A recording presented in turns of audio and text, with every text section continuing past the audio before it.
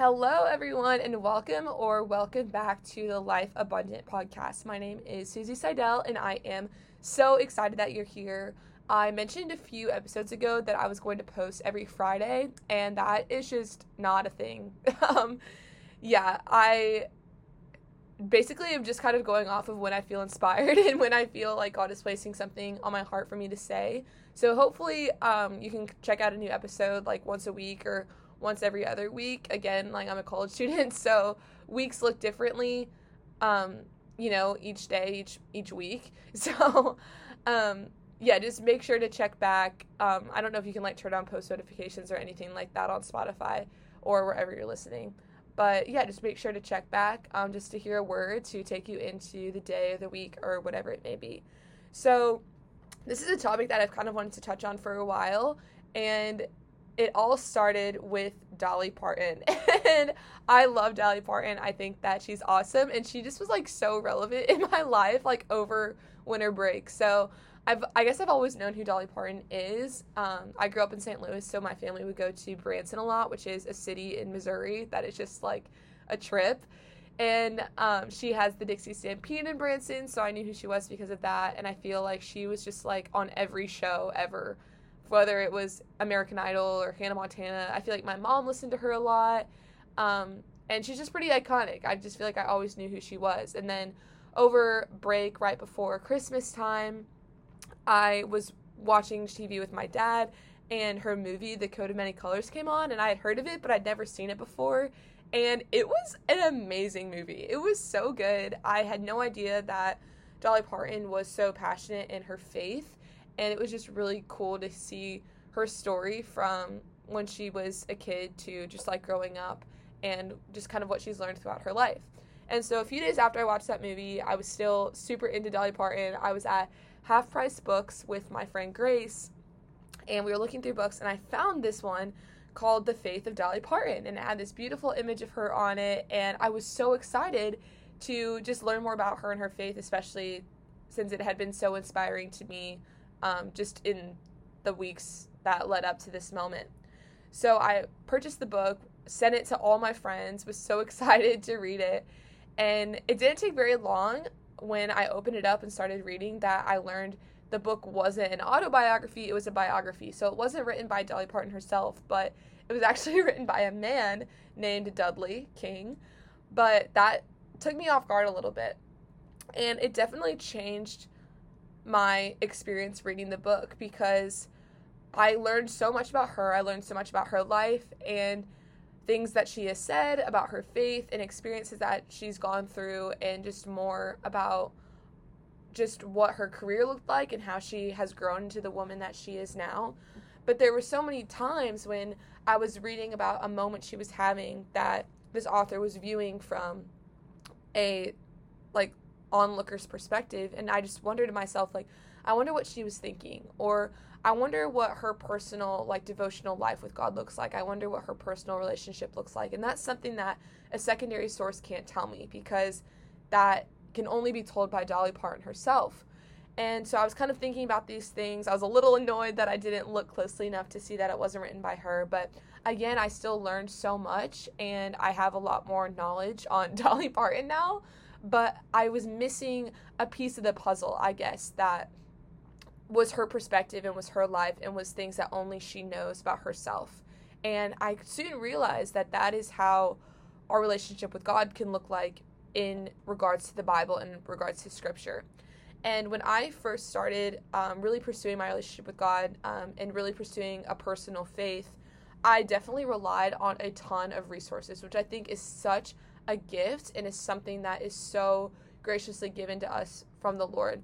And what I mean by that is I watch so many sermons on YouTube. I listen to so many podcasts. I have read so many books, and I encourage you to do all those things, but we can easily make those things an idol, and we can worship a sermon or what somebody else has to say about God rather than what God is saying to us himself. And we're missing that piece of the puzzle of, we know a lot about God, we know a lot about religion, we know a lot about Jesus, but we're not hearing it from him himself, and we're not being spoken into in our lives by him himself. And I think that is where the power of spending time in God's presence and being in Scripture really comes in.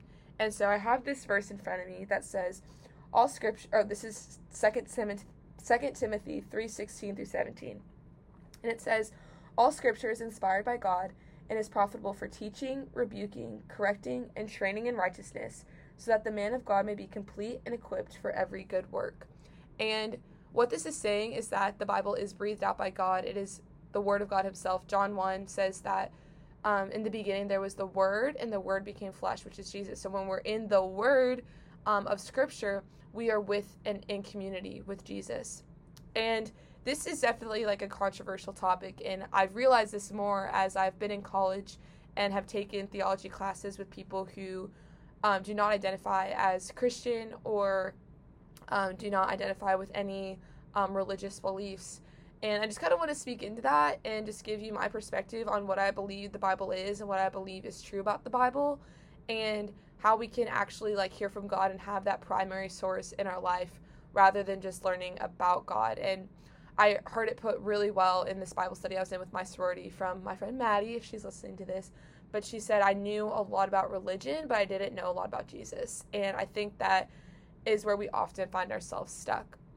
And so in my theology classes and going through these last few years of learning more about the Bible, I would say the number one thing that I've heard as criticism of the Bible is, well, you know, it's been translated so many times. Like, how can we trust if it's true? And I guess that's something that I definitely thought as well. And unfortunately, I think that we have a threat, like, coming into just, like, the Christian faith, is that it's more popular to say, like, oh, like, the Bible has been translated by men, or the Bible has been translated by, you know, people with an agenda that we can't trust it. And I don't believe that's true. So I guess this question is, like, can I trust the Bible? And the first thing stemming off of that is, like, is it even true? Are these just myths? And I don't believe that they're myths. We have copies and manuscripts of the Bible that trace back to 90 to 110 AD. And you might think, well, if Jesus lived to, like, when he was 30, shouldn't they be from earlier, like 30 AD or around that time? But what I've learned is that in these ancient days, oral tradition was so much more valued than written tradition, mostly because a lot of people couldn't read and write. And so these stories were passed down orally, and these truths were passed down orally through generations before that they were written down. But we have so many manuscripts, and this is a little fun fact. I've learned that there is more evidence for the New Testament than for Julius Caesar. So there are 10 manuscripts of ancient writings that recognize Julius Caesar as a real individual, but there are 24,000 manuscripts that we have of the New Testament. So we basically have more written evidence for Jesus than for Julius Caesar, but none of us, you know, like, question if Julius Caesar was a real person or not. Same with George Washington and other historical figures. So we have the evidence and the written manuscripts that show that the Bible was written and was true. And I guess going off of that, another question is, like, did the gospel writers make it up? And I mean, I guess they could have, but I think it's highly improbable. You know, when we look back to history books, like, did somebody make George Washington up? I mean, maybe, but I don't think so, you know? So nothing can be, like, proved historically. Like, literally nothing, not just the Bible, but anything we've learned can't necessarily be proven. Like, the same concept with science is that everything is referred to as theory. Like, gravity is a theory because we aren't 100% sure that it's true, but it's very, very likely. Like, we believe in these theories, and we believe in George Washington by faith. So, you know, why is it so hard for us to fathom believing in Jesus by faith? And also, I just believe that the Word of God is, like, too intricate and too world-changing to be written. I've heard this in a sermon by outcasts who couldn't read or write. And also the people who wrote the Bible, like, would have had no gain by writing it. In fact, they all lost their lives in terribly gruesome ways. They had no financial gain. They had no, like, status gain. They literally died for this cause. And so I don't think that they would have gone through that if it was all just fake or made up. And, you know, you can go into so many more resources of whether the Bible is true or not, and I encourage you to do that. It literally just takes, like, a quick Bible search, or Bible search. I mean, true, you can look in the Bible for it, but what I meant to say was Google search. And there's a book written, The Case for Christ is what I'm thinking of. And there's so many resources to look more into that. But I've heard a quote before that says, you would never want to watch the sunset with a meteorologist, which basically just means, you want to enjoy something and learn about it through your personal experience with it rather than somebody who knows all the facts. And so I can testify that I know the Bible is true because I've seen it proved true in my life. And so what do we then do with the Bible? We read it and apply it and we study it. And so I guess some more into my walk with God and experience in reading scripture, I would say that it all kind of started for me when I read Matthew 6 for the first time. And I think I've mentioned this before on this podcast, and if you know me, it's something that I'm pretty open to talking about, even though it's very difficult, is that a big part of my testimony and how I came to know Jesus, and just a big part of my story is I've really struggled with an eating disorder since my sophomore year of high school. And it's something I still kind of struggle with. It's obviously through grace, and by the grace of God, it's gotten so much better, and it's not something I deal with every single day. I have hiccups here and there, but I have, seen so many chains break in regards to that. And, I just would look on Twitter and Instagram for encouraging quotes about eating disorders, and I tried to go to so many resources of getting better. And I remember reading this book called Finding Your Identity After an Eating Disorder, and the book gave basically, which I believe is true, eating disorders have a lot to do with identity. And this book was recommending you have to take your identity out of your eating disorder and into something else, like sports or horseback riding or painting or playing the guitar. And I just remember reading that and thinking okay, well, all those things are going to fail me at one point. What if I fall off my horse? I'm scared of horses personally, so I'm not going to take that up. Or what if I'm not a good painter? Or I don't know, these things that the author was giving as my identity seemed to always be failing, and so I was just stuck.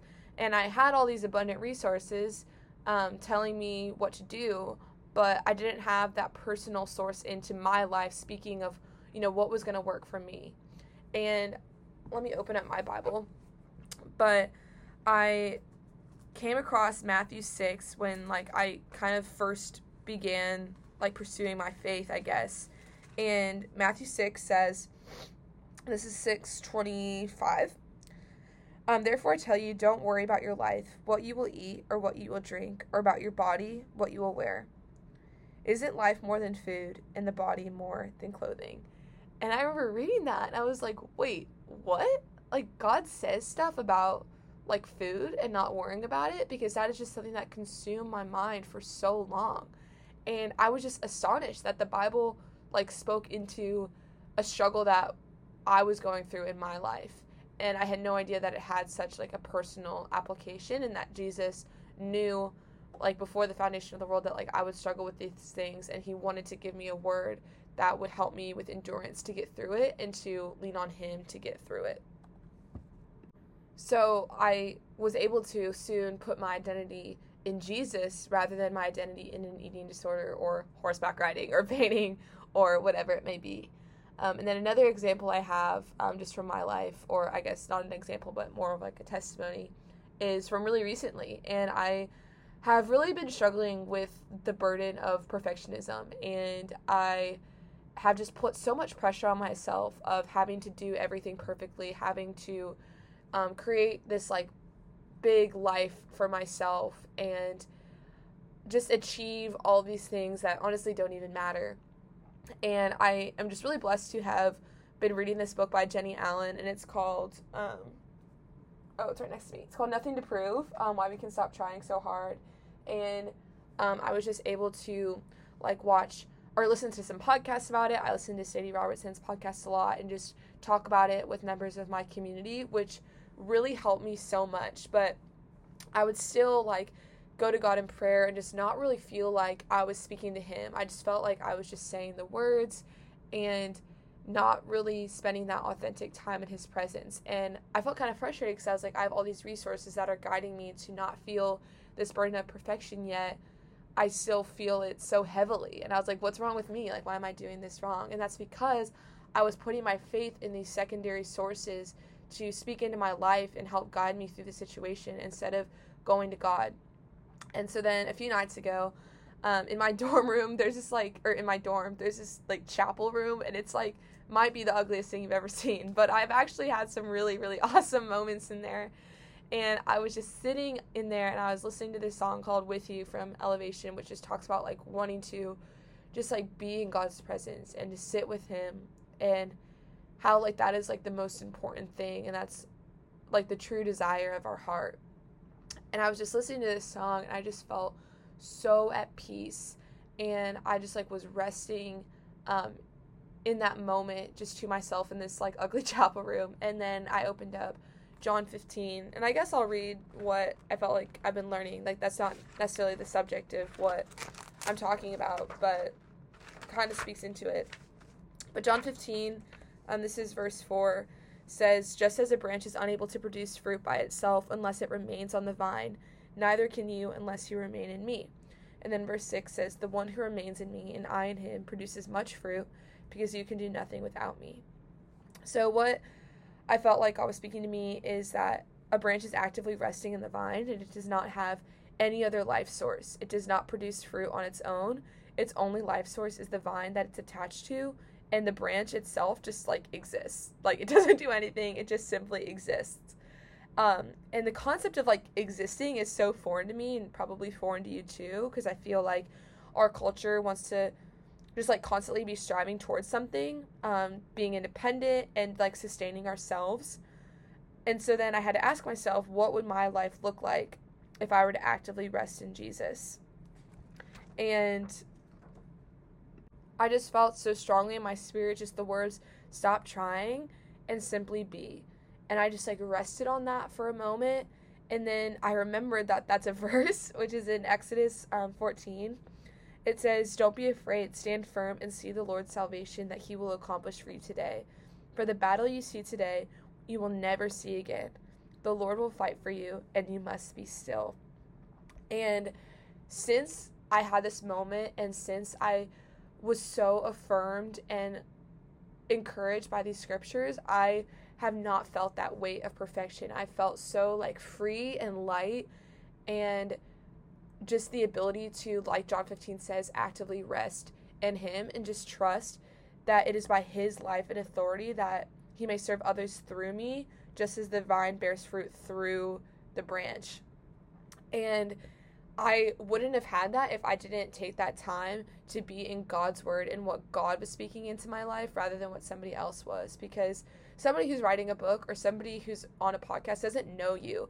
They don't know your life. Even your friends don't know, like, the darkest places of your mind or the things that you're internally wrestling with that you haven't confessed to them. But God does. In Psalm 139, it says, "Even the darkness is not dark to you." God knows our darkness. He knows the deepest places of our minds. He knows the depths of our souls even more than we could ever know them. So he knows what scripture, what word, what verse is going to speak to us in that moment and encourage us. And so we can't rely on these secondary sources to do that because they do not have the capability. Only the God of the universe knows what you're thinking and knows how to comfort you. What a gift that God came down and goes out of his way to bring comfort to us. Like, he has already lavished grace upon us in heaven, but he still comforts us on earth. And so we have to take advantage of that, you know? Like, we have to act on that, and we have to be bold in asking for his comfort and asking for his grace, and he is quick to give it to us. There is such joy in that he will, Exodus 14, he will fight for you, and we just must be still. We must be still in his presence. We do not have to strive or, buy all the books, listen to all the podcasts, learn everything we can, read the Case for Christ, and figure out everything in the Bible. But we just have to sit with him and just trust that he will bring to our hearts what it needs. He is our source. He is our fulfillment. He is our what sustains us. He is our daily bread. And that is just something that we can rest and have confidence in. So don't get me wrong, like, I encourage you to read books and listen to podcasts. I literally have a podcast, so please listen to it. Because we can learn valuable things about God and about his work in other people's lives, and we can be encouraged by them. And, like, God has placed so many things on my heart through books and through podcasts. But, like, the ultimate source and the primary source that we are looking for, the source that I was looking for from Dolly Parton exists. Not from Dolly Parton, but from God, and he knows exactly what to speak to us through his word and through his presence. So, yes, it is so powerful and beautiful to learn about things and to learn from different people and sources, but don't forget Jesus Christ, who Hebrews says is the source and perfecter of our faith. Not a book, not a podcast, not a sermon on a Sunday morning, not a church, not a relationship, but Jesus. Jesus is the source and perfecter of our faith. So I hope that encourages you this week. And please reach out to me, like, through social media, through whatever it may be, if you have any questions about that, or need more resources, if you want to learn more about, like, the history of the Bible and stuff like that. But take my word for it, the Bible is such a gift, and I just encourage you to open up John and just read a chapter a day. It takes 21 days to form a habit, and there are 21 chapters in John, so it's perfect. So check it out. Share with me how it's going for you, and let me know if you have any questions. And stay tuned, check back on this podcast to see when the next episode is. Maybe through time it'll be a little more consistent, but not yet. That's okay. But thank you so much for listening, and I'll see you next time. Bye, guys.